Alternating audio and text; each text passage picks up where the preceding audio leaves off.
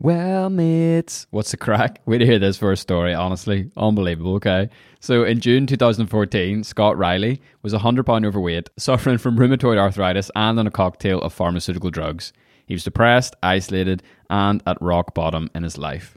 So not anymore. That all changed. It's not true. Because after he says some pretty big leaps of faith. I'm going to say some massive leaps of faith, like being treated by the tribes in the Peruvian Amazon, as in the massive rainforest, going 60 days without solid food, and climbing frozen mountains half naked in the snow. There are pictures, trust me. Scott now coaches others to take small steps to giant living when it comes to their health, fitness, and well-being. Scott is also the founder of Dash and Splash, a meetup that gets together every Sunday morning to run, breathe, and swim in the sea together. The Bangor group has gone from strength to strength and now boasts of up to 80 people attending their weekly events. I was there last Sunday. It was absolutely unbelievable. Such a real strong community, and nothing feels better than getting in the sea. Is it cold? Absolutely. Do you feel amazing after it? Absolutely. We talk about that towards the end of the conversation, along with a whole bunch of other stuff. I mean, we cover so much ground today in the alternative medicine space. We talk about fasting, we talk about elimination diets, juicing, cold water therapy, the Wim Hof method, but most of all, we talk about momentum. And we talk about the importance of starting small and seeing your life literally transform through those small things. His tagline's unbelievable. It's absolutely on the money. Small steps to giant living. I absolutely love that. This interview came at a good time for me because I have actually been doing the Wim Hof method for about 2 months. And something that people always tell me, and I will pass it on, is please do not mix breathing exercises with cold water immersion when you're by yourself. You know, you can black out. If you're by yourself, things can get messy, it can get fatal, and so don't play around with it. You know, throw in a wee disclaimer there. What is it they say? Don't recommend doing any of these things without first consulting a professional medical practitioner or doctor. You get the idea. You guys are smart. You know what's up. That aside, you're going to absolutely love today. Scott is an incredible guy with such a powerful story. And honestly, the ripple effect of his work is seriously changing people's lives. I don't say that flippantly. They really, really are. He's a sound guy. He's an incredible human being. And the best part is all this stuff, it's not complicated. It's not expensive. It's not time consuming. Incredible stuff. So that's it. Without further ado, please welcome Scott Riley to your ears. Let's go. Hi, I'm Scott Riley, the founder of Causeway Living, and you're listening to the Best of Belfast podcast.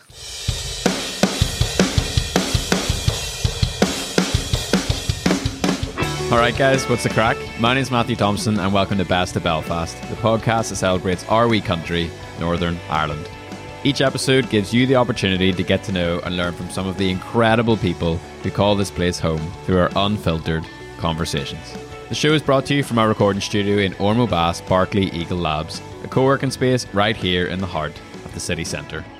Support for Best of Belfast comes from our Producers Club, where listeners just like you pledge as little as £1 a month in exchange for exclusive perks, invitations to live podcasts, some Northern Irish swag, and much, much more. Massive, massive thank you to all of you who are part of that, especially our Titanic producers, Town Square Cafe, Gavin Wall, Ali Hart, Young Enterprise Northern Ireland, and of course the Ormeau Bass team. We could not do this show without our producers, and thanks to your support we can keep it running and allowed to stay ad free, so really appreciate you. To find out more about the great work these guys do and support us on our journey to 100 interviews, please visit bestofbelfast.org. Okay, that's it for me. Time to jump straight into today's conversation with this week's local legend.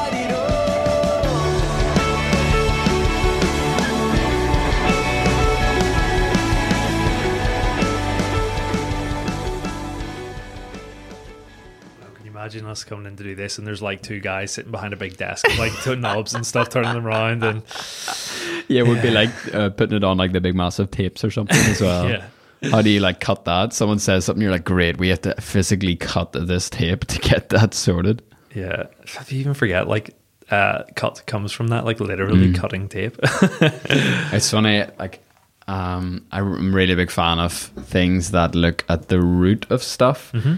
And even I'm a big Seth Godin fan. I don't know if you know Seth Godin, but even like he comes out with some stuff sometimes, and you're just like, I cannot believe that I never thought about it. He goes, yeah, and your goal is to be remarkable, as in worth remarking upon. And you're like, oh, how did I never think about that? Flip's sake.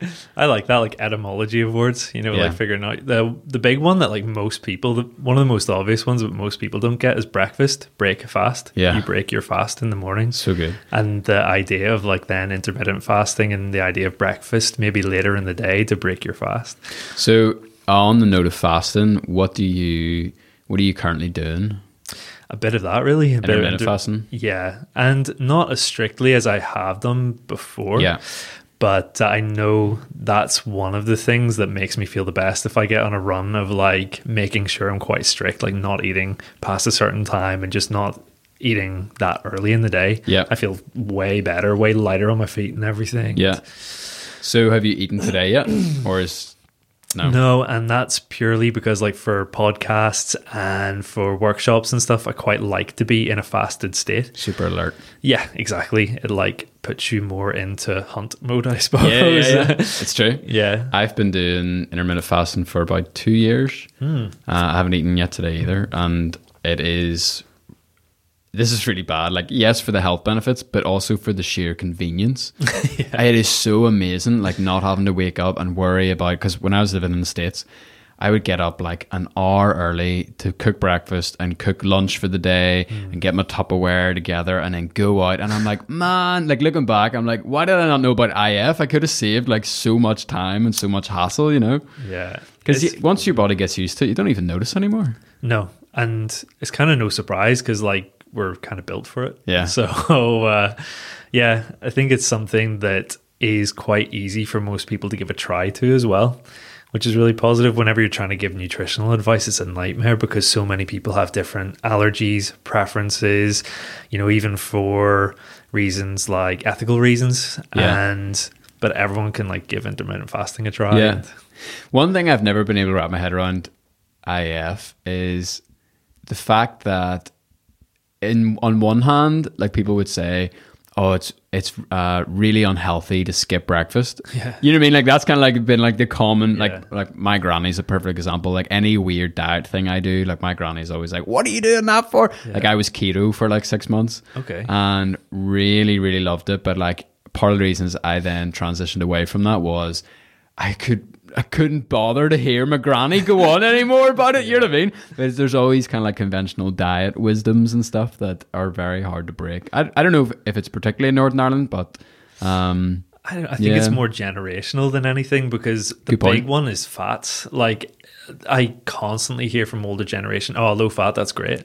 You know, and like I'm forever saying that. Like there's a few people, I'm not going to mention any names, but that say to me like, oh yeah, I'm on this low fat thing. And I don't know how many times I have to say to them, like, just look it up. Yeah. You know, and but it's like brainwashing basically if you've grown up being told that like, especially if you're conscious about your weight and then you're told like low fat, low fat, low fat. It's probably really hard to undo that conditioning, even though there's new science. And then if you try and tell anyone different, they're like, oh, yes, well, you know, they were saying eggs were unhealthy and now they're healthy. And what about butter? They said butter was bad. Now butter's good again. I can't make their mind up about butter. Yeah. So, but I think the only sensible thing to do is just go with like the latest information and knowledge. Maybe they will figure out something that like, oh, wait, intermittent fasting's terrible for this specific reason. I doubt it, but you know, that's the best information we got. Yeah. And I think there's also that bit where you kind of have to let your body be your guide, as in like I did keto and I currently still do a lot of fasting, and I'm like, well, I feel incredible when I do this. And so it's not always a good indication of, hey, if it feels good, do it. Yeah. But like kind of like on an earthy sort of level, I'm like, I feel better when I am fasting. And it's been something that I try to encourage people. It's because it's as simple as starting as, hey, just skip breakfast. Start there, and you know, and then like you can ease your way into doing whatever you want. So like you said, see how you feel. Like that's the best thing. You can start to trust your body a little bit better. And the fact that it's been around in like different cultures for so long, like different religions, and I tend to think that a lot of things that were cultural or religious normally have some sort of basis in something that was actually good for you or had some sort of advantage. And if a religion is guiding you to do a certain thing, not always obviously, but there's sometimes like a good reason, whether it's physiologically or like psychologically, why that these certain like rules and things are good to follow. So yeah, I think it's interesting. Like I would know the Hebrew Bible quite well, and it's funny to see the connection between fasting and healing, and then now like in this big cultural moment that fasting's having, and all the science that are saying, you know, it helps heal your body and autophagy and all this sort of stuff, and I'm like, whoa, it's interesting to see like the science kind of coming like full circle, if you know what I mean. It's weird. Yeah, that's exactly the story with the Wim Hof method. Like that was Wim did the cold training and the breathwork training before the science was applied to it. Like he just knew it was good for him. Yeah. And it was all like retrospective. You know, they did the studies on him and then found out and started to understand it better. But I think that's happening with a lot of things like yoga. Like people have done it for thousands of years,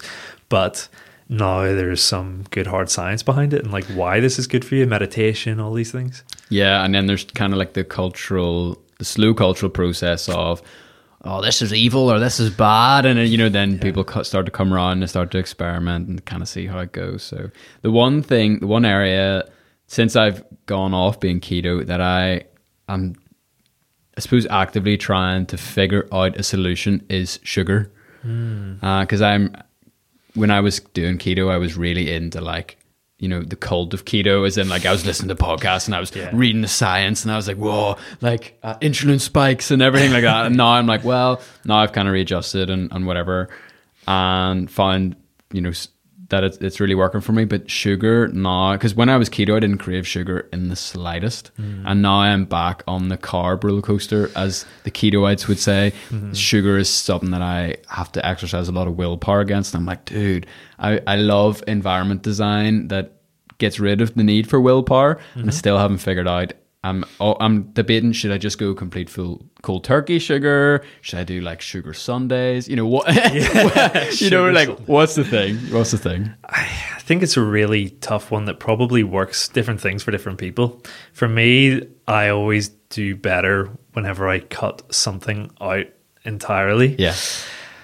I wouldn't say that that's the case at the moment with sugar, but I know I've felt a lot better when it's just been out of my life, and then I get to the point where I don't crave it anymore. And it's that 2 weeks, isn't it? It's that like it's really weird that you mentioned 2 weeks in particular, because, and even on the topic of fasting, a big part of getting my health back was a 60-day juice fast, and 2 weeks was a nightmare. Like withdrawal from sugar, well, like refined sugars, carbohydrate, like everything, salts, saturated fats. So 2 weeks was a nightmare, but like you said, after 2 weeks I was used to it. I was in a routine of operating this juicer like 4 times a day and cleaning the thing, and it was just like the new normal. And I think you can kind of get used to anything quite quickly. 2 weeks isn't really all that long. It might, if you can just push through it. If you can figure out a way to white knuckle through 2 weeks, there's pretty much nothing you can't stand for 2 weeks. Like I always remember, like I always joke with like people who are doing their GCSEs and like A levels and stuff, and obviously like when you're in the middle of that, you just feel like it's hell on earth. But then you're kind of just like, dude, it's like you can do almost anything for a month. You know what I mean? Like if it's a short enough time window that you're like even now, like I've come out of a really stupidly busy season because I said yes too much. It's kind of my current journey is learning how to say no and learn how to prioritize and stuff. And I remember like the moment that I was able to like find a bit of peace and a bit of zen was whenever I took out a piece of paper, I wrote down everything I had to do, and I was like, okay, I have 40 days to do this. And just having that I suppose the same with your 60 days for the juice fast. It's like, here's a set amount of time. I have a goal to work towards, as opposed to I'm not allowed to eat chicken forever. You know what I mean? Yeah, 100%. Like that's, whenever I think back over my journey, a lot of the stuff was setting a specific time. If it's not a time, it becomes very loose. And like you said, it can be psychologically, that can just hold you back. And even if you're using it as a trick, like if you're going to say like I'm going to cut out sugar for 2 weeks, and you realize at the end of it like, oh, I feel awesome, I'm not going to go back to it. But then also giving yourself a bit of leeway that I think for most people, whenever they build a good habit, they can fall out of it quite easily because they're feeling so good that they're like, oh, you know, I'm feeling so good, I can have a big donut again, and like won't even faze me. And then 2 weeks down the line, they're stuffing their face again. They're like, how did it happen? So yeah, that's very relatable. Yeah, I think a lot of people listening are going to be like, yeah, I've definitely been there. Yeah, so good. So like you get to the point where you feel so good that you kind of fall off the wagon, and then just the process of doing it again. The better thing is it becomes easier the second time. You're like, oh, I've already cut out sugar this time and know it makes me feel better. And then that's where I think so much comes to like keeping the right people around you. Mm-hmm. You know, if they can sort of see you slipping on some of the better habits that they're, you know, making a part of their life as well, that they can very quickly, if they're a good friend, flag it up for you. Yeah. Awesome, dude. Well, we've covered like enough ground already to end the episode. Thanks for listening, everyone. See you next time. But kind of first official question we always start off with is the standard. If you walked into an elevator and Liam Neeson was there, Scott, how would you introduce yourself? For transparency issues, we spoke before the podcast yesterday just to make sure times and everything was still on. I'd listened to obviously some of the Best of Belfast podcasts and said to you, well, what about that Liam Neeson question in light of... it's a bit dicey right now, Matthew. It's a hot topic. And yeah, I think that... I don't know, like in terms of, because I'm aware of the question, I didn't want to overthink it too much. So let's maybe flesh it out with some more context. If I ran into Liam Neeson in an elevator in Belfast, chances are I'd probably give him that sort of nod. That was about it. The Northern Irish nod. Right, mate. Yeah, that's about it. But anywhere else in the world, I might like pick up in the Northern Irish thing and like, oh, Liam fell in the Northern Irish fella, and just get chatting to him, see if I could talk him into an ice bath maybe. I don't know. I imagine he would probably be all right in an ice bath. Yeah. There's a really old, hilarious video of him. I think it was for like maybe like a TransLink ad or something. And he is like running into the sea in this it's the most hilarious swimming. And it's not swimming shorts. When I say swimming costume, that is the best way to describe it, honestly. And he's got this like old like mustache. He looks like one of those, you know, like Art of Manliness, kind of old time strongman sort of look. I don't know why. That's just what he looks like. And he's like running to sea. You're like, Liam, you've come a long way. from the recent stories, I suppose. Yeah, a very long way. Crazy. So how, like, there's lots of things that people know you for. They know you for being the guy that lost all this weight. They know you for fasting. They know you for Peruvian jungles. Mm-hmm. They know you for swimming in the sea. They know you as the Northern Irish Iceman. Actually, so this is interesting. How we got connected today was through a couple of mutual friends and through... Ryan Scullion, who works in the baths here with me, Christina Ludlow, who used to come to all our Best Belfast meetups, and then also I was sitting in the dentist and I was going through some sort of magazine. Was it the Ulster Tatler or something? I'm trying to think what the name of it was. Anyway, there was this magazine and I just saw, I think it was a photo of you doing some sort of handstand on... My memory is a wee bit foggy about this. It was like, it looked like a stone table covered in snow, and it just was like Northern Irish Iceman. And I was like, what? Because I just found out about Wim Hof. And I was like, dude, I've got to get connected to this guy. So do you want to unpack any of those things? Start wherever you want, and let's just hear a bit more about it. Yeah, for sure. I think the thing that people probably associate with me more than anything is the cold training stuff. You know, being the only Northern Irish guy who is a certified Wim Hof method trainer, and probably for the best to explain a little bit about that for anyone listening, wondering who the hell Wim Hof is and what does he do and why am I getting people into ice baths. So it's a really hard thing to actually put in a nutshell, to be honest, but the best way I've sort of found of explaining it to people is it's a form of nervous system training. So most people are suffering chronic low-level stress all of the time, a symptom of 21st century living and a world that we're really not evolved to deal with. And basically the Wim Hof method has 3 pillars: mindset training, breath work, and the cold. And what that's really doing is getting you back to a space where you're putting your body in the conditions that it's evolved for. And in doing so, could be like giving your body a chance to go through the things that help you balance out your nervous system. So more acute stress, which is weird because most people think of stress as like a dirty word almost nowadays, but it can be your friend. And the problem is chronic low-level stress. If you use an acute stressor like the cold and teach your body to come out of stress, it can be basically strengthens your nervous system and your body's ability to come out of stresses, so that chronic stress isn't so likely. You're just basically training your body to come out of a stress state. The cold does that, the breath work does that, and then the mindset training's all a big part of it as well, because it takes some mental fortitude to step into an ice bath for the first time. So yeah, it's been a real pleasure sharing it here. It's been not without its challenges. I mean, we had a chat beforehand about like how Northern Ireland's changed and what an amazing developing place it is to live. But of all the places in the world, I would say still probably behind in terms of open-mindedness, and maybe not the most health-oriented place in the world. Places like California, the Netherlands, Wim Hof methods, this big thing, and to run a business centered around the Wim Hof method in those places is a doable thing. And here, I'm the guy making it happen. So it's not without its challenges, but like I can't tell you how grateful I am for like the early adopters and people who see the value in it, come to the workshops. It probably gives me a stronger bond with those people, because they're the guys who are super into it, and those who like found out about it and like, there's a guy here in Northern Ireland doing this mad stuff. Great, let's get involved. I've only heard about that on the Joe Rogan podcast. What the heck? There's a surprising amount of that. Yeah, people on the fringes, like listening to all the, doing the rounds on the podcast. It's really, really interesting. I would like to, as Tim Ferriss would say, underscore something. I love when he says that. I always crack up.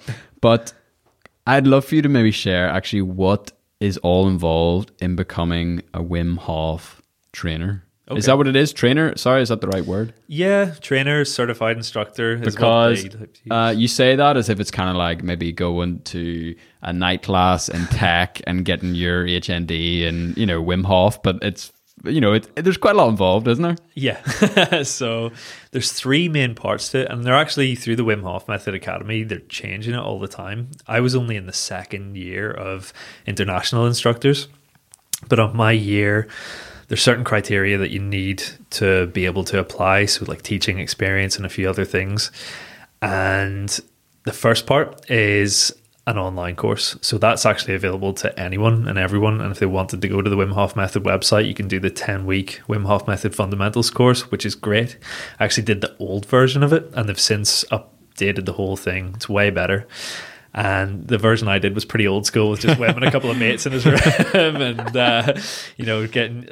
it was basic, but everything I needed, obviously.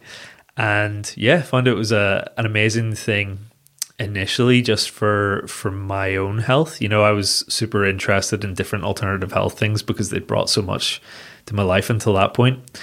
And whenever I realized that I wanted to, or that it would be a good tool for me to use to promote my business and something to center my business around, took the next steps into the instructor training. So the first one is normally in the Netherlands, and where Wim Hof's from. And whenever I wanted to begin the instructor training, that had actually sold out. I ended up having to go over to America to do the first part of the training, so the advanced Wim Hof method training. And I've got a couple of friends over there in California where it was happening, so it was perfect, really. I could stay with those guys. I actually became really good friends with the guy who was teaching at the academy at that time as well, so go and stay with those guys. Great. And go to California, as well, which is a nice excuse to do that. See some of my friends, and basically that's like, I think it was 4, maybe 5 days. I can't remember off the top of my head now, but you're there with Wim and my friend Casper at the time, who's an amazing teacher, but also, he's got a background in science as well, so he's very well able to articulate what Wim is very good at putting out there in an inspirational way, and like can I swear on this podcast? Oh yeah, go for it. Okay, well, Wim gets up there and says, "Breathe, motherfucker." With Casper, he can put it in a way that really breaks down the science and makes it very, very clear to understand, which is important if I'm going to go on and then teach it, that I have a really good understanding. Like Wim always says that feeling is understanding, but understanding is understanding too. So yeah, that was great. That was the first part, and I think it's a good little test for people. You know, I think quite a few people go to do the advanced training, see where they're at with the method, because it's something that you actually have to commit to be able to, you know, not physiologically, people can't just jump into cold water and deal with it. That takes training. Same as like someone who never goes to the gym can't all of a sudden go and do like a big heavy deadlift. You know, you've got to keep doing the breath work and the cold training to maintain some of that. Yeah, something that I really found helpful about Wim was the fact that he describes your body's ability to withstand cold as a muscle and talks about, I don't know, this is bro science in my head, but almost like the walls of your skin or the walls of your muscle getting stronger to the cold over time, and the more you train it. That was really helpful for me, because I was kind of like, I would get bummed out, like, man, like cold showers are kicking my ass, like this is, you know, this is killing me, as opposed to, you know what, just start a wee bit warmer and then like, you know, build it up. So yeah, sorry, I found that helpful. Yeah, it's really helpful, and this is a perfect example of what I'm talking about, with like Wim being able to explain something in an experiential way. And then there is actually some science which is kind of like that. Your quote unquote cold muscle is kind of like the tone of your vagus nerve. Okay. So it's the nerve, it's I think the biggest one in the body, and it's responsible from taking you from the fight or flight state to the rest and digest state in the nervous system. And most people have a very weak vagal tone, it's known as, because they're in low level stress all the time. They're not making the transition to rest and digest part of the nervous system. If you don't use something in your body, it becomes weak. So this is what the Wim Hof method is. Use it or lose it, buddy. 100%, yeah. So what we're doing, really getting people into ice baths, cold showers, sea swimming, is first actually escalating a bit of stress, so acute stress, like I'd mentioned before. And then through breathing in a calm way, you basically shift your state from definitely being in fight or flight when you first go into the cold. Whenever you know you can catch your breath, you've made a transition over to the rest and digest state, and that's basically your cold muscle. Nice. So the more you work on that, the stronger vagal tone that you have. And yeah, the point of it isn't just to be awesome at cold showers, though. The point of it is when a day-to-day stress comes along, then same thing, your nervous system deals with like a cold shower, or that thing the guy said to you yesterday, or the car cutting in front of you, as the same thing. And if you've done the training by cold showers, or the breathwork training actually does something very similar but in a different way, you know, you're better able to deal with the actual real life stressor as well. So yeah, it's been great. That was the first part of the training. The final part of the training was in Poland. So there's quite a lot of people who are interested in Wim Hof method that have seen the Vice documentary, and I would recommend people go and watch that. And it's basically set in the place where they do the final part of the training, Mount Śnieżka in Poland, which is purportedly the windiest mountain in Europe, which I would well believe. I hiked up and down it in literally a pair of shorts and boots and a hat. So it's a good 5 hours out there hiking, and yeah, that's the culmination of like a week's training with Wim. Basically a bare-chested hike up to the top of the snowy, well, very snowy, purportedly windiest mountain in Europe, marching past like border guards in their full military kit and like heavy jackets and all, in your shorts, and they're kind of giving these funny looks. And picturing like Russian style, like big hats as well. Yeah. You set the scene perfectly. And yeah, I mean, it's an incredible thing, and really touches on another thing that the Wim Hof method's great for. It teaches you that you're capable of so much more than you think that is possible. You know, you march up to the top of a snowy mountain, like wearing next to nothing basically, and you realize like, what else can I do? Yeah, amazing feeling. So the rest of that week is pretty in-depth and intense, and a lot of like jumping in and out of frozen rivers and all the kind of Wim Hof madness, but you go really deep with the breathwork training as well. And there's a standard Wim Hof method breathwork practice that I teach in all the fundamentals workshops that I do. But I mean, there's levels to this. There's like, you can go so much deeper, and it sounds really intense whenever I describe it literally. But like, you'd be doing the breathwork training for an hour in the basement of a Polish hotel with Wim Hof screaming at you, and it's completely transformative. It's They always test it on a Friday, don't worry. It's all right. So, it's something that is completely life-changing, the breathwork aspect of it, and something I would quite like to try and get across in the podcast as well, because most people see it makes for a better picture in the ice bath than like lying there breathing. So most people associate the Wim Hof method with like just the cold training, but Wim would probably tell you that the more transformative part is committing to a breathwork practice regularly, and even to sort of come full circle to what we talked about, if you can do it for a couple of weeks, it becomes a thing that you just do as part of your routine. And like everyone, like, I mean, I fall off the wagon at times too, you know, and get back on with it. But yeah, it's something completely transformative and a perfect tool for me to fulfill some of the intentions that I'd set out in Peru, which you'd mentioned as well, like coming home and I'd transformed my health, but it took me quite a while to find something that I could use to share with other people that they could help transform theirs, improve their life circumstances. It ticked a lot of boxes because also there's peer-reviewed science behind it, which is great. There's a study in Radboud University in the Netherlands where they were able to basically prove what was happening. And they injected people with an endotoxin, so the inflammatory proteins from E. coli. And this should be 100% reliable to trick your body into throwing up and all the bad stuff. And basically they injected Wim with this. He did the breathwork practice and didn't suffer any symptoms of it. So he'd 100% reliably reduced inflammation in his body, which is great. And even though that was amazing, they sort of thought, well, maybe Wim's a one-off. And this guy's got 20 world records. Yes. He's obviously some sort of like stunt man. Like, they thought he was just a complete one-off. And again, one of the most inspiring things about Wim is he often says, what I can do, anyone can do. So he took a group of, I believe it was 18 people to Poland, where I did my final part of the training, the master module of the Wim Hof Method Academy. Put them through all the same stuff, threw them in rivers, marched them up and down the mountain in their pants and all the rest of it, and did the same trial with them, with a control group as well. So they had I think for some reason they had 12 people to back up the group that would be 100% reliably influenced by the endotoxin and be sick, you know, like not doing any method or not doing any practice.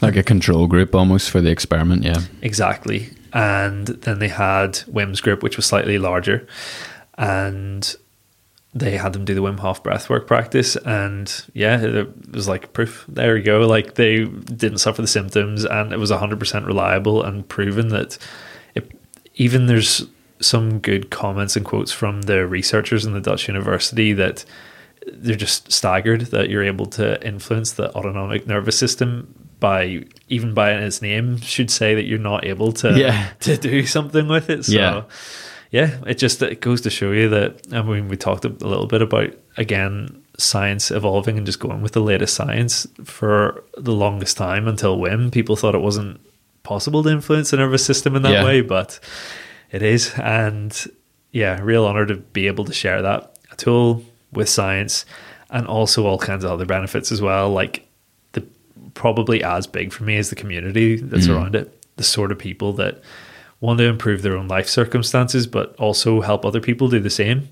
And also the sort of people who are mental enough to jump in an ice bath or sea. And those are the kind of people I like hanging out with too. So. Yeah, and it's kind of that thing where, like, I've been through various experiences with a small group of people, you know, back from like doing Duke of Ed to like hiking in the Himalayas to, you know, going through really intense stuff, working on the streets in New York. And there's always that like, or like sports teams, like there's always that sort of like real strong bond whenever you go through something really intense. I suppose stress, like you said, like that stress together.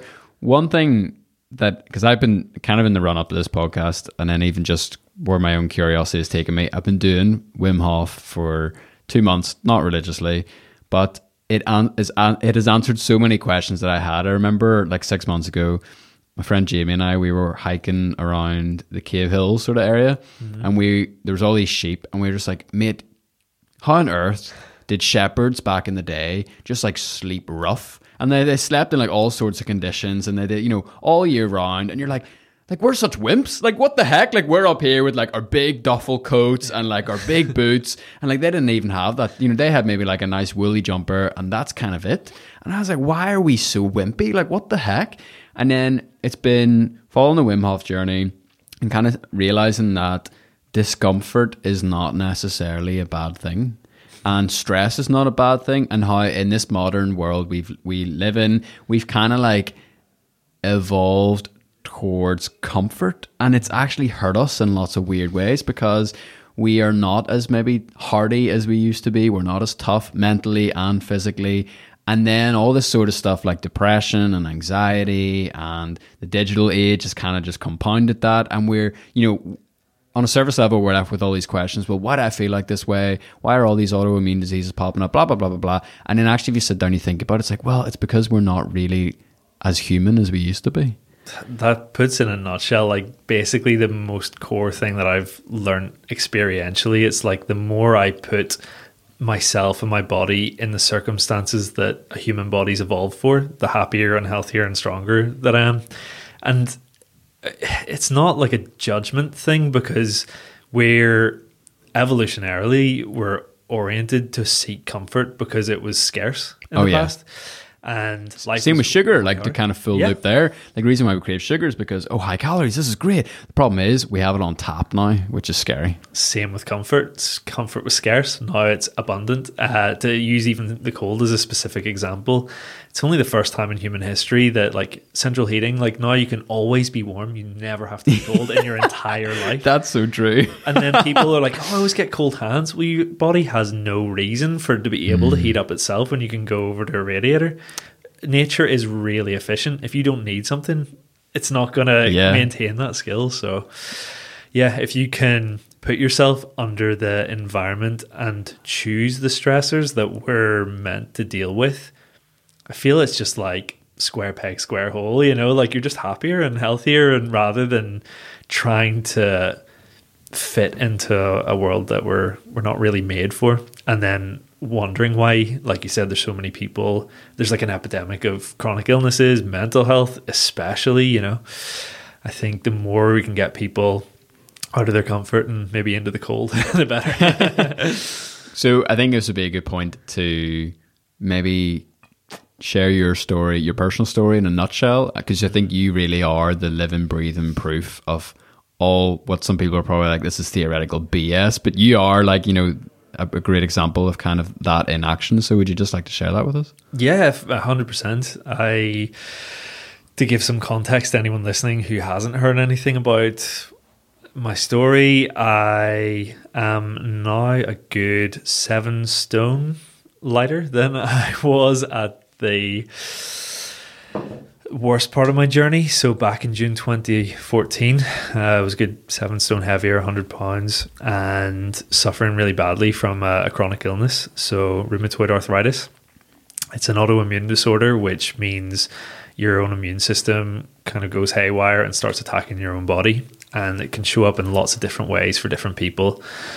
And that can be, if you get chronic inflammation in, say, the skin, it can be like psoriasis. If you get it in the gut, it can be like Crohn's disease. But for me, I had that inflammation in my joints, which is rheumatoid arthritis. And I had been on a bunch of different pharmaceutical drugs, none of which really worked apart from one somewhere in the middle of the 4 years while I was suffering. And which seemed like a great thing at the time. You know, I'd been suffering for a couple of years, found a pharmaceutical drug that worked, got really into cycling, did the maracycle from Belfast to Dublin. That's like awesome. Super. What is that? Over 100 miles, is it? 112 or so. Baby. Yes. So, and like at the time where I'd been really ill for a couple of years and everything was going up, and then the medication stopped working. No. So it was like, it hit me harder probably than getting diagnosed sick in the first place, because I felt like, well, if they find another pharmaceutical drug that helps me, I might just have another 6 months and then I'm just sick again. So probably lost a lot of hope. And that's where things really spiraled out of control. You start, if you think you're never going to get better, you make, say, bad food choices and then start to become overweight. It makes the condition worse. start to become ashamed of how I looked, would become more isolated because of that, to the point of, you know, maybe seeing my parents maybe once a week, going to the shop at like 11 p.m. where I knew there would be no one around, and you can use the little self-scan, you know, service things and just get in and out without having to speak to anyone. Completely isolated. And yeah, it was only at that real rock bottom point of being so overweight, the arthritis had got to the point of like opening a door handle would have hurt the joints in my hands, or brushing my teeth. I live on a, you know, first floor apartment, and going up and down the steps to the apartment was a nightmare because my knees were sore. And yeah, it's really even hard for me still to say this out loud, but it was to the point where I just didn't want to wake up the next morning. Sure. It's a chronic illness, which means it's not terminal. So I was pretty young too at the time, and looking at another, maybe 40 years of pretty intense suffering. My mental health was completely shot, as I'm sure anyone listening could understand. Yeah. And if I was feeling like I didn't want to get up each morning, I wanted to be able to console myself with, if I got to the point where it was the end of my life, at least I would have tried everything possible to just get my health back first. And I knew there was things out there where people had got better from chronic illnesses. So I looked to anecdotal evidence, basically, of people who were in a similar situation to I was at the time, managed to get better. And I figured I'll try what they did, and I'll just keep trying things. Yeah, I think that was the biggest inspiration for me, other stories and podcasts, you know. So it's amazing to keep completing these loops where, you know, to be on here now sharing my story, and maybe somebody else will hear it and they'll go on and become the, I don't know, French Iceman. Be telling their story in a French podcast somewhere down the line. The butterfly effect. Yeah, exactly. But yeah, you get the point. That's the first two things that I found out were about the juice fasting, which we talked about a little bit, and then also the plant medicine treatments in South America. And I really think that I can't split those two parts of my story at all. It's like one thing, because whenever I started the juice fast, I'd also booked the trip to go to South America. And part of the reason I feel that I stuck to it so well was knowing that that was coming up 6 months ahead, and also knowing that, or at least reading that, you get more out of the experience in South America the more clean you go there. So I figured, what better to do? You know, I want to do this juice fast anyway. Yeah. Continued to eat really cleanly for the 4 months after the end of the juice fast before I went to Peru. And basically, by the time I was going out there, I'd like lost 90% of the weight in 6 months, which is mental. So how heavy were you, and then what did you drop to? I was at my heaviest near 19.5 stone, and got down to probably now about 12.5. Wow. So, yeah. And then even at some stage, you know, ironically, just before I started Causeway Living as a company, I was probably at my leanest. Probably since put on muscle and body shape's changed and everything now, so I might have to address that 100-pound line at some stage. Bulked up a little bit in a good way. And yeah, it was amazing to be going out there. In the time in Peru, I'd like sort of lost any of the rest of the weight, because you're eating extremely simply in the jungle. You know, it's literally just more cleanly than before. There's also associated with the plant medicine treatments something called a dieta, so a really specific diet that part of their culture of treating people with the plant medicines, they recommend that you cut out certain foods. So your diet was limited to like, I think, rice and chicken, fish. In fact, it might not have even been chicken. I think it was just fish, rice, and various vegetables and fruits. So when you're working with the plant medicines, that's all you're eating out there. And then you weren't eating much either, because the whole experience was very intense. Yeah. Part of the treatment would cause you to, what they would call purge, but basically throw up. Yeah. And I got away super lucky with that, though, to be fair. Of the 20 or so people who were out in Peru, like, I was probably like physically ill the least. Certainly one of the least anyway. And I can only put that down to the fact that I'd done the big fast and everything going into it. Yeah. And yeah, that was just completely life-changing experience on so many levels. to come back to the community stuff that we talked about before, like I'd never been around a group of 20 or so people who wanted to improve their own circumstances but help everyone else. That was life-changing. Being in the Amazon jungle alone, like, that's how amazing. Mental is that? That is amazing. Yeah, that's life-changing. It's like proper like explorer adventure stuff you like read off when you're a kid, and you're like, whoa.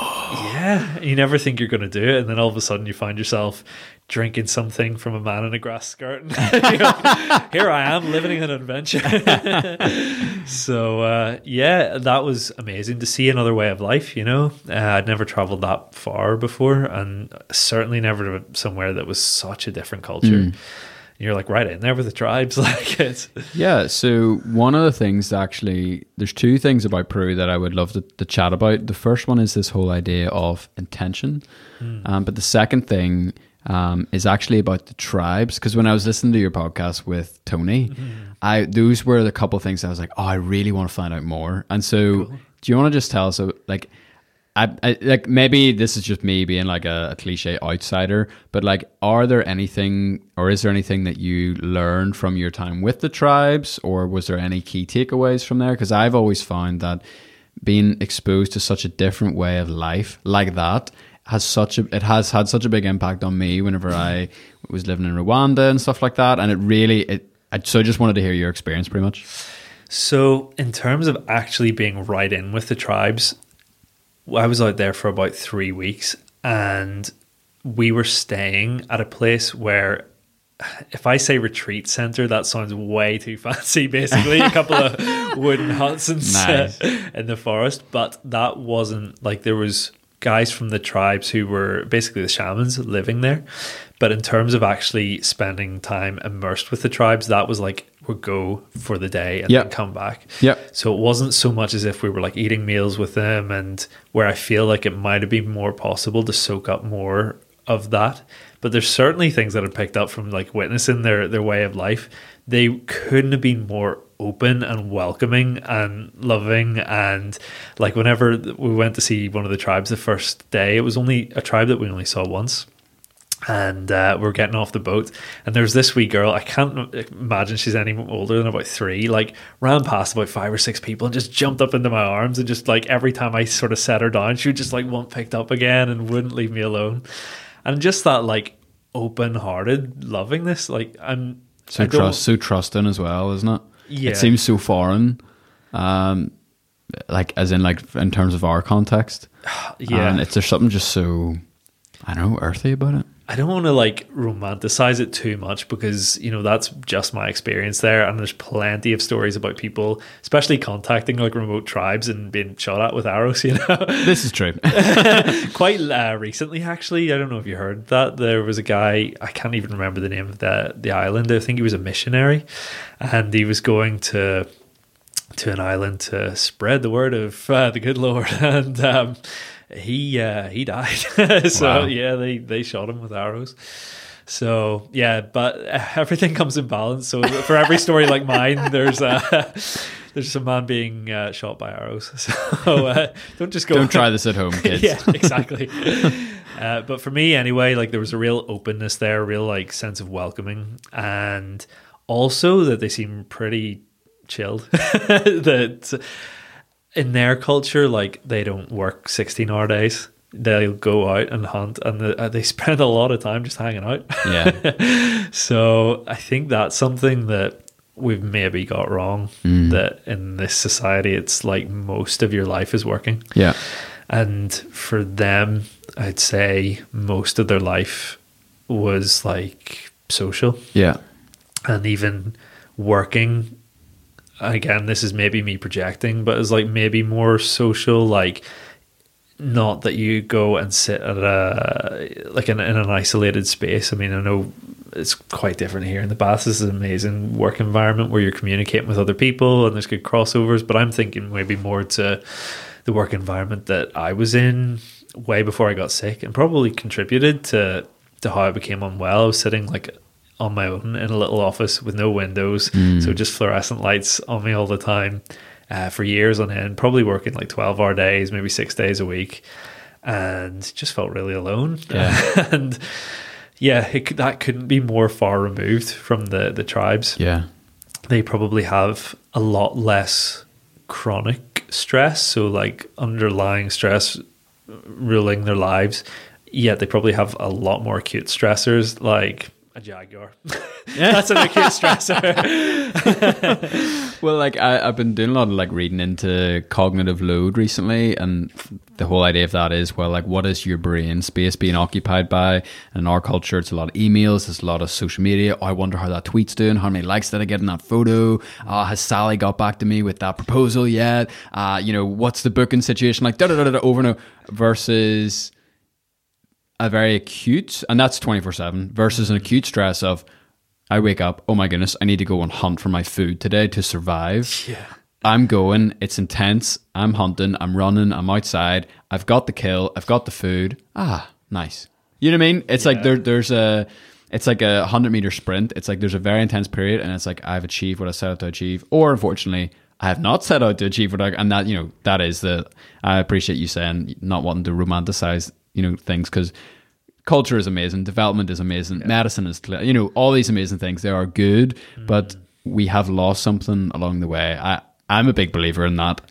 Maybe people would disagree with me, but definitely I think that's what I'm trying to address. Basically, culture is amazing. There's never been like a safer time to be alive, but it may take a Wim Hof or myself to go out there and encourage people to do the extraordinary and prove to themselves that they're capable of more and experience those positive acute stressors. And then you're getting the best of both worlds. We're benefiting from the fact that if my arm breaks now, I can be reset and probably never feel any difference for the rest of my life, compared to not all that long ago potentially going septic and dying. Honestly, from getting the flu arm. and sorry, you're dead. Yeah, right. Yeah. So whenever you look at it that way, like in terms of like crime, people I think have this impression, maybe to do with media, the fact that things are so much more reported nowadays, that it's like quite a dangerous time.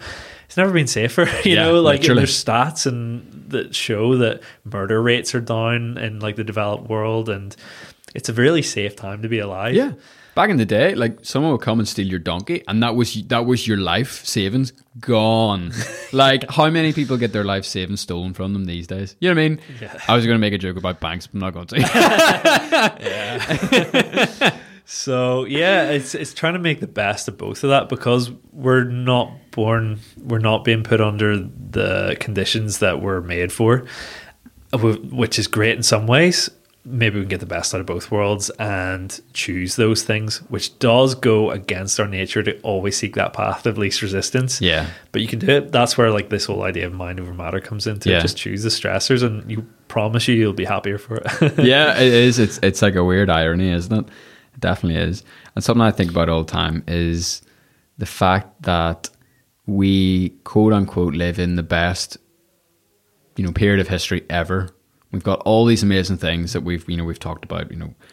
There's that thing. My sister used to have something up on her wall when we were growing up, and it said something like, if you have a roof over your head, food in the cupboard, and like somewhere safe to sleep, you're in the top 1% of the world. Yeah. And yet, and this is something that I think people are really starting to wake up to, is the fact that we have all this comfort, we've got all this stuff, and yet mental health is going through the roof. People are degressing in terms of health, physically and mentally. People feel more detached than ever before. And so I do think it does take maybe an extreme John the Baptist voice in the wilderness that is Wim Hof, that is Scott Riley, doing these weird things that people are like, what the flip is going on here, to maybe wake people up to the fact that something needs to change. And it doesn't have to be as crazy as me, but there are alternatives as well. And when I was listening to your story, and as we've been talking both on air and off air, this whole idea of momentum is something that I just see written all over you, and written all over your story, and written all over your ethos and what your business is doing.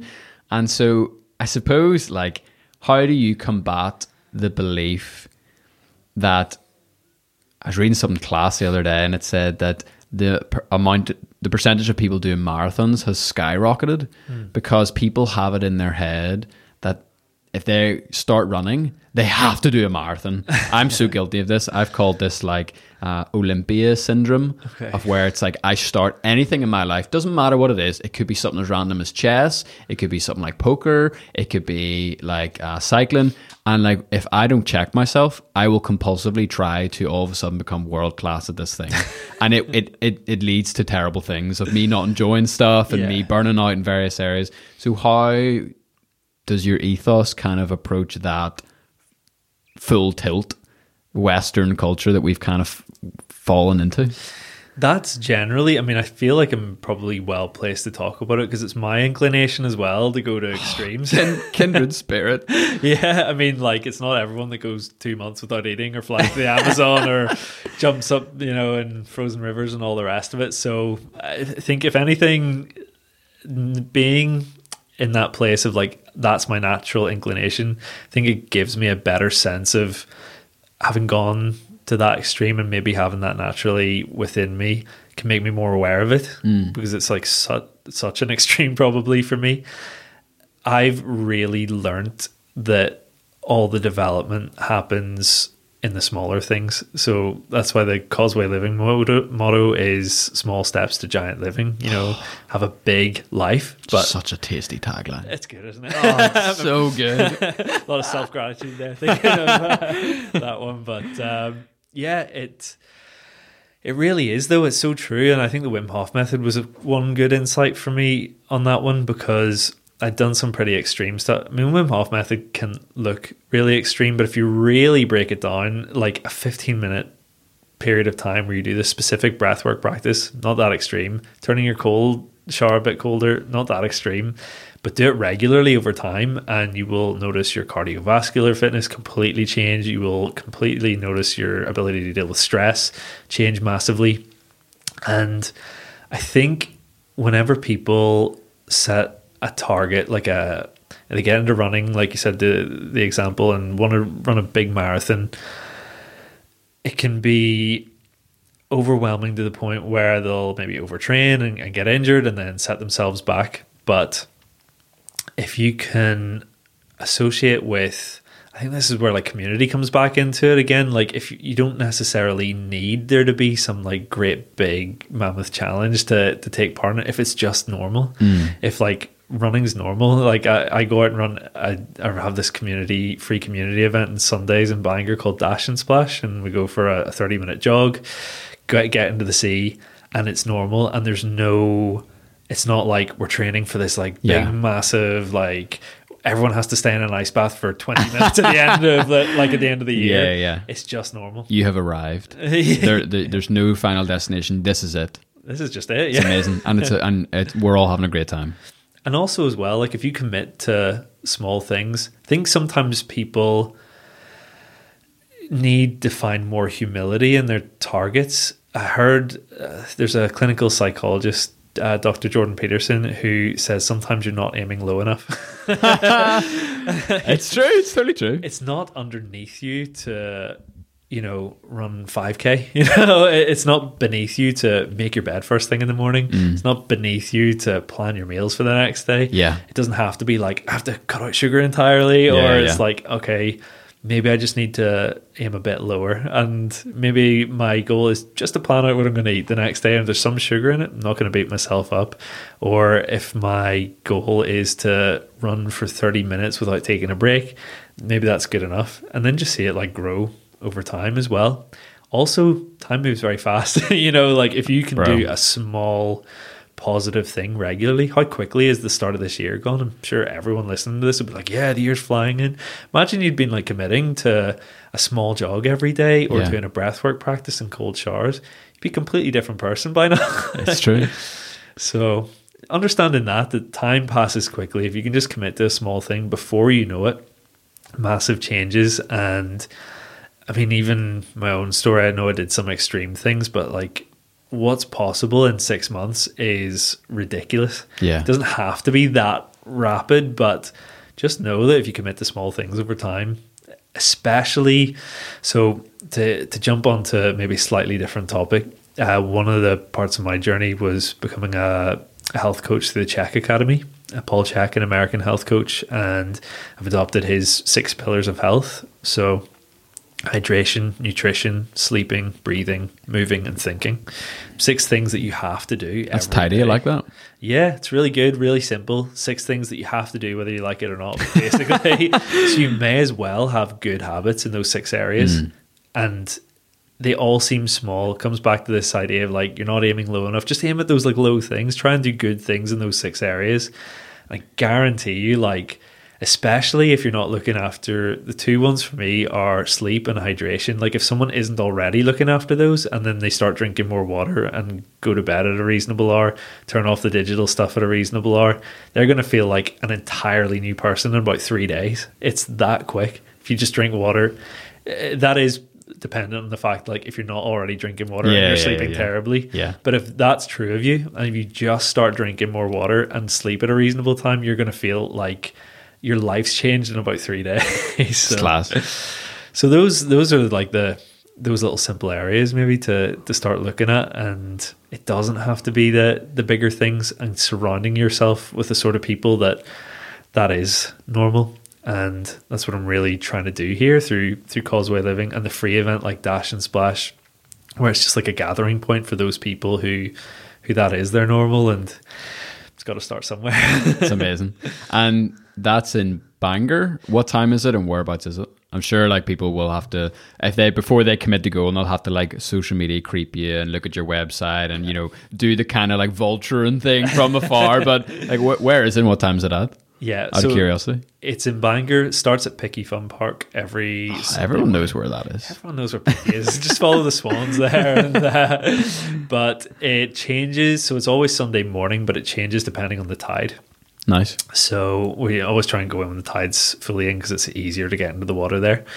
There's a 30-minute jog, but some people walk it instead. It was always really important for me to make it as accessible as possible to absolutely anyone who wants to get involved. And that's why the jog is 15 minutes out down the coast and back again at your own speed. Nice. So if it was a set distance, you know, there might be people who feel like, oh, well, I can't run 2K or I can't run 5K. Yeah. So I'm not going to come. So basically you either walk or jog. You move yourself along the coast, whatever feels right for you, for 15 minutes out, 15 minutes back.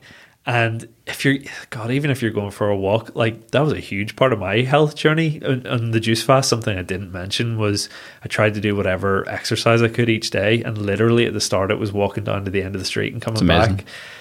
10 minutes walk. And highly undervalued tool for fitness. Just get out and walk more and sort of passively exercising without even thinking about it.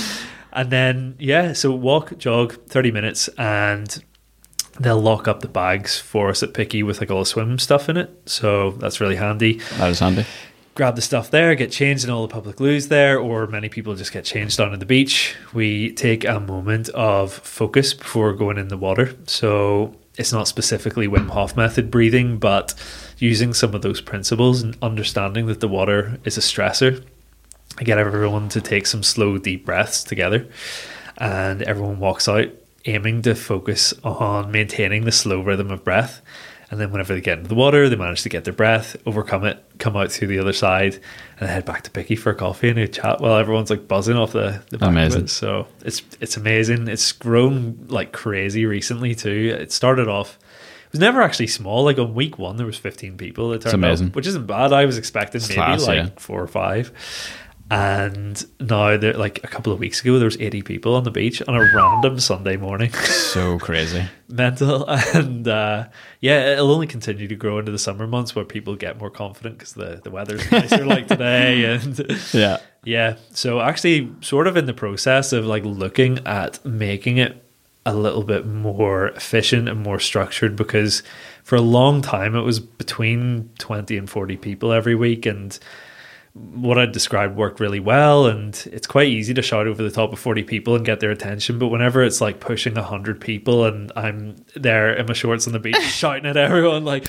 okay everyone, I'm going to interrupt your conversations and let's get some focus, especially for the new guys. Oh man. So that's a whole new challenge. But yeah, it's something we're working on at the minute. Maybe like making it with something like parkrun, where there's like volunteers, and it's more sort of set times, so that moves a bit more personal responsibility on the people who are coming. So, the bags are locked up at this time on the dot, and if you're not there, that's on you. Yeah. We're going into the water at this time, so if you're not back from the run on time and giving yourself enough change, it's on you. Yeah.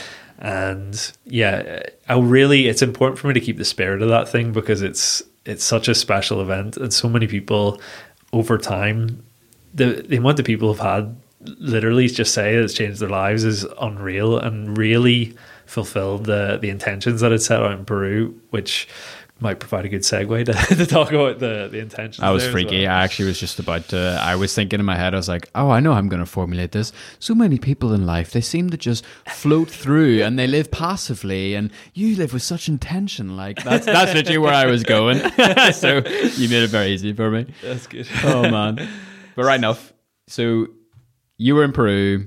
You were doing ayahuasca treatment, which is I was going to say experimental, but that's actually not true, because it's a very, very old plant, and it is a psychedelic. It has been really, really got a lot of scientific attention recently for treating depression and addictions and kind of just anything to do with the mind, and a couple of other physical things too. But that experience, what I find really interesting, because I've listened to loads of podcasts about ayahuasca and what's involved, but something that keeps coming up, and something that the whole intentionality thing, why I want to ask you, is because that idea of going into that event with a very clear set intention, I think has so much potential to ripple into other areas of your life. And so literally, there's the word intention. Just you do whatever you want. It's probably one of the most defining things on my whole journey. One of the most interesting things I found out about it was whenever I went out to Peru, they have like an indigenous belief in the tribes there. Whenever you set the intention to work with ayahuasca, to take the plant medicine, that it starts working for you. That's their belief. And even on the most reductionist scientific level, like whenever I booked the flights to go there, I did the juice fast and did all these other positive things for myself. So even looking at it from that point of view, whenever I set the intention to go and take the medicine, it literally started working for me because I was doing other good things for myself.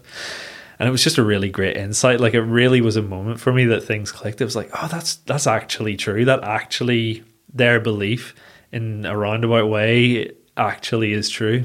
And it's something that I've carried on even on all the Wim Hof method workshops that I do. I'll always make a really specific point of getting people to focus in on their intention for what they want out of the experience. Everyone who attends a workshop like that, whether they realize it or not, or they're coming there, will have an intention for being there. You don't volunteer yourself to go in an ice bath for no reason. And so it's getting people to think about that, because I think everyone has an intention, whether they know it or not, to make it clear and then apply focus to it. So I'll get people to think about it, and then whenever we're going into the actual breathwork practice, get people to literally just meditate on it for a moment, go through this guided meditation that builds up focus, apply that focus to your intention for a minute, and then go into the Wim Hof method breathwork practice, get them to focus a bit on it in the end, and then you can start getting into even potentially deeper stuff, because in the Wim Hof method breathwork practice, you are engaging that fight or flight part of the nervous system again, which is a really, really old part of the brain.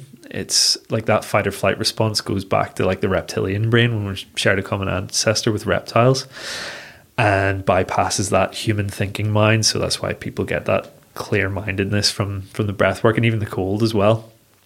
But in that old part of the brain, you've got there's way more likelihood of talking to the subconscious, basically. If you can put a lot of focus and attention on your intention at a point where you're really engaging the deeper part of your brain, the older part of your brain, it really, if you can link that with your intention, then it can drive the surface level things, your surface level actions towards your intention. So that's a really important thing for me. Like, I try and think Not all the time, but if I'm being really mindful about how I'm approaching the cold, I'll do that as well. Like what I want, what do I want to program myself? It's basically programming yourself, basically brainwashing yourself. So think about what you want and use those maybe more intense experiences to program yourself and orient yourself in that direction. And then you don't have to think about it so much because it becomes a subconscious action to move towards that. Sure, yeah. So that's a big part of intention for me, using it to orient your life in a certain direction.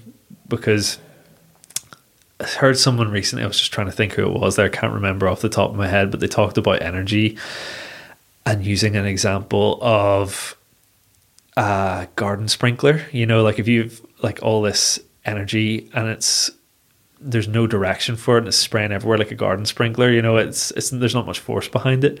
But if you put it into like a power hose, ooh, yeah, it's a pretty good metaphor, right? That's good, yeah. I wish I could remember who that was. Sorry whoever I'm stealing that from, but Scott Riley original. But yeah, it's very true. If that's what your intention is kind of like, it's like, creating a focal point to push your energy towards something. And you can do that with your conscious mind, program your subconscious mind, and then you're all moving in the same direction. And yeah, it's leads me to think about something else where whenever I talk about things like this to people directly, if they're being 100% honest with me, they'll often say, well, I don't really know what I want. It's not a given that most people actually know what direction they want to go into or what they want in life. I think sometimes that can only come from a bit of adversity as well. And I had my adversity thrust upon me. So like in terms of getting ill and having to find my health through that, and then finding out who I was through that and the stuff I enjoyed doing. But I don't think that's necessary. I don't think you have to have some big life crisis to find out what you want in life. I think you can choose the adversity, and there's plenty of examples of people out there who you don't have to go through some big crisis to find what you're passionate about. Go out and, try jiu-jitsu. That's like an intense thing or sea swimming or any number of things that's positive but challenging. Start to find out and you see what, like if you find that that's not the thing you enjoy, that's one less thing out of the billion possibilities. So, find out about yourself by choosing those difficult things. Start to understand what you want better, and once you do have a good sense of what that is, then orient yourself in that direction. And comes back to momentum. Just keep taking small steps in that direction, and over time you can be maybe on the Best of Belfast podcast. So like, where are you going, Scott? Like, you've got all this momentum behind you now. You've come on this insane personal journey, which is far from over. But where are you going? I believe that this is only the start of something massive, and I think everyone's got to believe that in their own project to be passionate about it. But I know I've stumbled across a real truth, because there's a few other people out there talking about the same things, whether it's like Wim Hof and the cold, Joe Rogan, who we mentioned. Like, a lot of people are in alignment with a lot of the same things that I'm very interested in, and they're all doing very well for themselves out of it. And it's a big part of my journey just to spread that message of doing all the things that we talked about. It's got to start somewhere. So it started here in Bangor in Belfast in Northern Ireland, but part of the reason why it's Causeway Living and not just Scott Riley is because I see the bigger picture as there being like Causeway coaches and dash and splashes in, who knows, like Galway, Brighton, San Francisco. Park Run was a great analogy. Yeah, why exactly. not? Why not? 100%. There could be dash and splashes all over. There could be people sharing some of the values that I talked about earlier, through a system that I'm, teaching people with at the minute, like the check stuff as well. Paul Check's another good example of someone who's created a system that people can go and learn on. I'm in the middle of kind of revamping an online course I had called 6 Week Shift that looked at those 6 pillars of health. Nice. And ooh, again, you did it 6 and 6. That's just nice. Right. So yeah, it's scaling what I've done, and it's always been in the back of my mind. Like I said, that's why it's not just Scott Riley. This is way bigger than just me. It's a message, not a person, and I'm just trying to facilitate getting that out there, and that'll be through my continued learning, but enabling other people to share that elsewhere, creating events elsewhere around the world, and just seeing, I really believe in this whole idea of like a rising tide lifts all ships. You know, the more people you can empower with feeling healthier and happier and stronger, you know, you only benefit from that yourself directly as well. Yeah. So yeah, that's the aim, a healthier, happier, stronger world, really. And not just from an altruistic point of view, you know, that just makes my life better as well. Absolutely. And let's talk business for a second. So currently the way you're set up, how do you make money? Basically through workshops, and classes as well, retreats and other things. So that's all adding up here. But yeah, mostly teaching the Wim Hof method. But full honesty, even on the Wim Hof method workshops and retreats that I do, it's maybe 60% Wim Hof method, 40% Scott. So I'll be teaching the Wim Hof method with, say, the music from Peru, so the Icaros, the songs that the shamans would have sung. You know, I'll play that during the breath work. I'll talk a lot about intention. We'll play different games from drawing on my own experiences. Wim Hof method is a big part of it. We do the breath work in the cold, but it's a lot of me in there as well. So it's mostly centered around bigger one-off events like weekend workshops, weekend retreats. So I've got one coming up in July.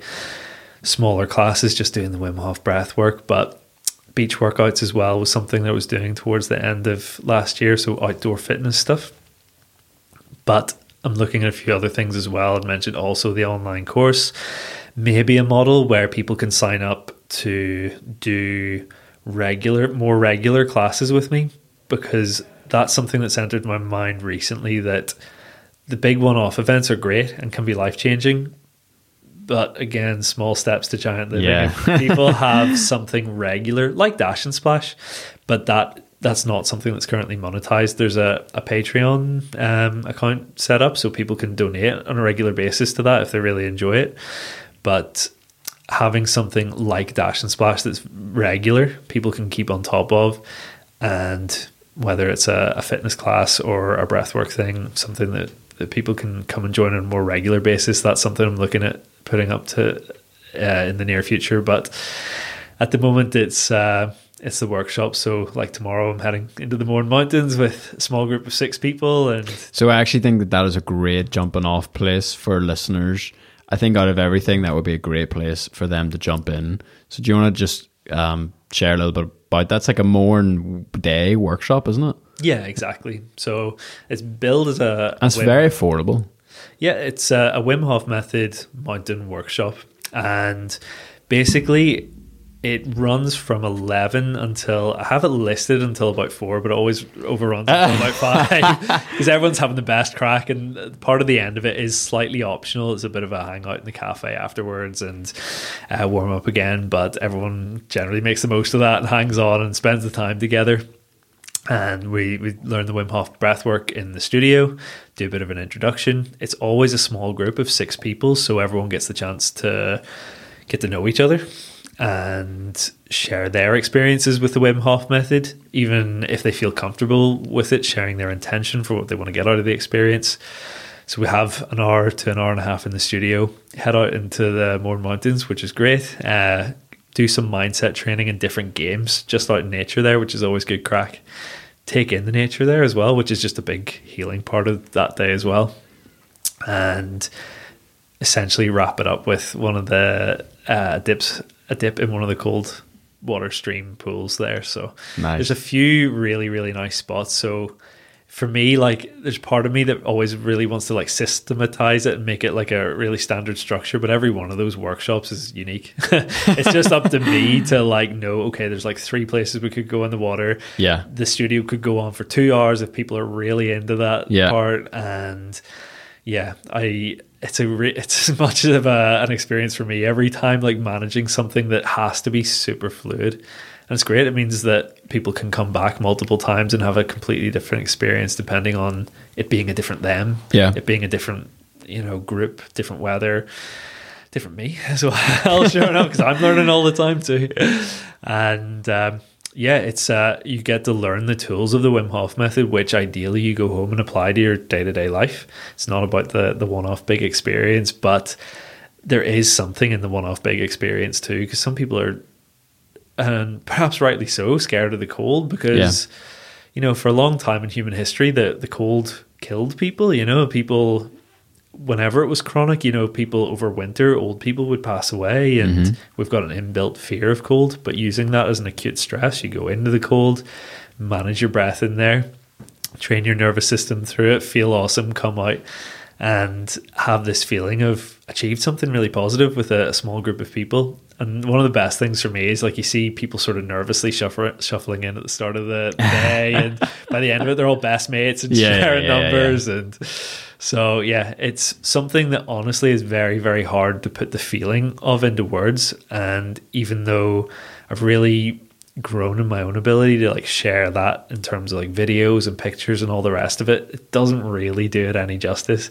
The best thing that anyone can do is go and read the reviews, and like they're not done at gunpoint, I can promise, even though it might seem like it because they're so enthusiastic.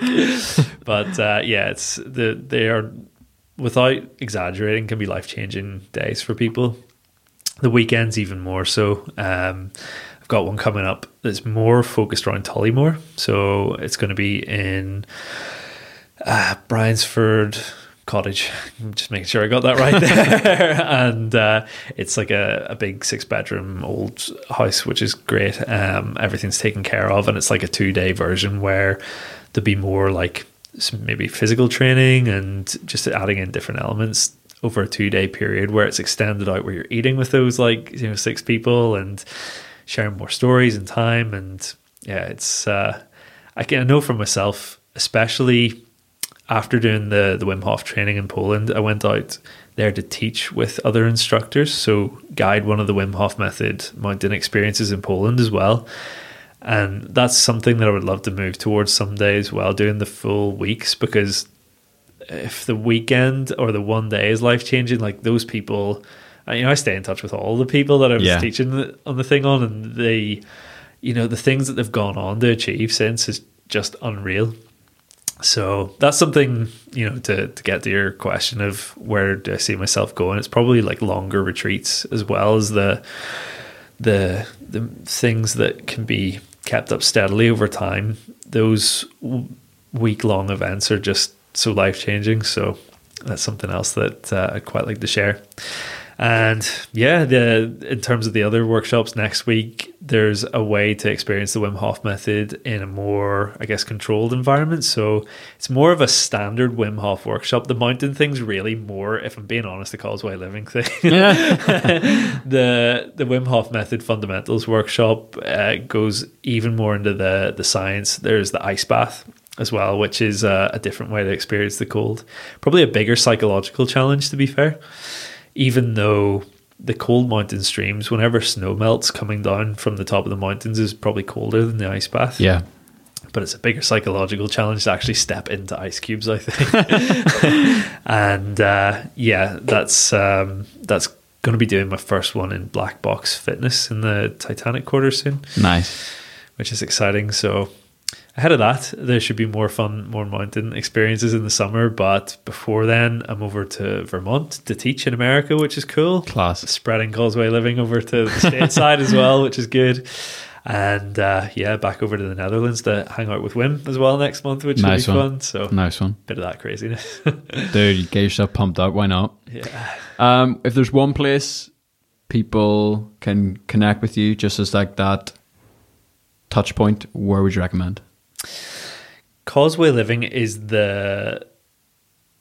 Instagram, Facebook, Twitter, it's all just /Causeway Living. CausewayLiving.com is the website as well. So it's all really, really simple. Where are you most active? Instagram and Facebook. Cool. Yeah, about the same. Awesome, dude. Well, literally, I feel like I've had a real education. I really appreciate the chat. It was awesome dipping into some stuff there. So, yeah, I think you're going to do class. You're bringing some really, really needed stuff to this part of the world and beyond. And I can only encourage listeners to really have a go and start small, because I think the impact can be huge. So, dude, thanks very much. Thank you, Matthew. Appreciate it. Oh man, what a great guy. Seriously, a lot of time for Scott. Please do check out the Dash and Splash if you're free on Sunday mornings. It was so much fun. Honestly, had an absolute blast. A couple of us from Omar Bass went, and I think you would really, really have a good time. It's probably way out of some people's comfort zone. That's great. That's exactly where you need to be. I also really, really want to plug, Scott didn't ask me to do this, but I'm doing it anyway. His Wim Hof mountain retreat, I think, is so beneficial. You got to check it out. It's a 1-day workshop. It's on Saturdays. You know, it starts in the morning, ends in the afternoon, and you guys hike together. You have hands-on coaching from Scott. By the end of the day, you're jumping into ice cold water. You think you won't be able to do it, but if there's one thing, if there's one thing that I've learned from doing the Wim Hof, is that you can do so much more than you think you can. Your body is an incredible thing, and you would be surprised of the benefits mentally, physically, emotionally, whatever, by getting your body out there in nature and all that sort of stuff. So check it out. It's dead cheap, honestly. It's 99 quid. That's a steal. If we were in America, people would be charging like 700 quid for this. Honestly, it's madness. Check it out. Support Scott. You can find him on Instagram. You can find his website, causewayliving.com. Go to the Dash and Splash, get involved, get outside. You know, the weather's been class too. It helps whenever the weather's good, but oh man, okay. I'm gonna shut up, because I could just go on and on about this stuff forever. Thanks very much for listening. If it is your first time, this is like, we've nearly done 50 of these. Yeah, say hi. Matthew@bestbelfast.org is my email address. If you've got guests to recommend, or any other feedback. Oh, crack feedback. You like that? We accidental internal rhyme. Can't beat it with a big stick. You can check out who all we've interviewed, sign up to our email newsletter. You can support the show financially by becoming a producer at bestofbelfast.org. I've got a big surprise for you guys coming up in the next few weeks. I'm not going to tell you what it is. I'm just going to leave that there. But I know it's to do with the show, and it's to do with a couple of guests. And yeah, it's pretty interesting. It's the first time we've done something like this, but I think you guys will like it. I'm certainly excited. And so if I'm excited, I hope you guys are too. That's it. Thanks for listening. See you next Monday morning when we release another incredible conversation with someone from Northern Ireland. And that's it. My name is Matthew Thompson. This is Best of Belfast. And until next week, all the very best.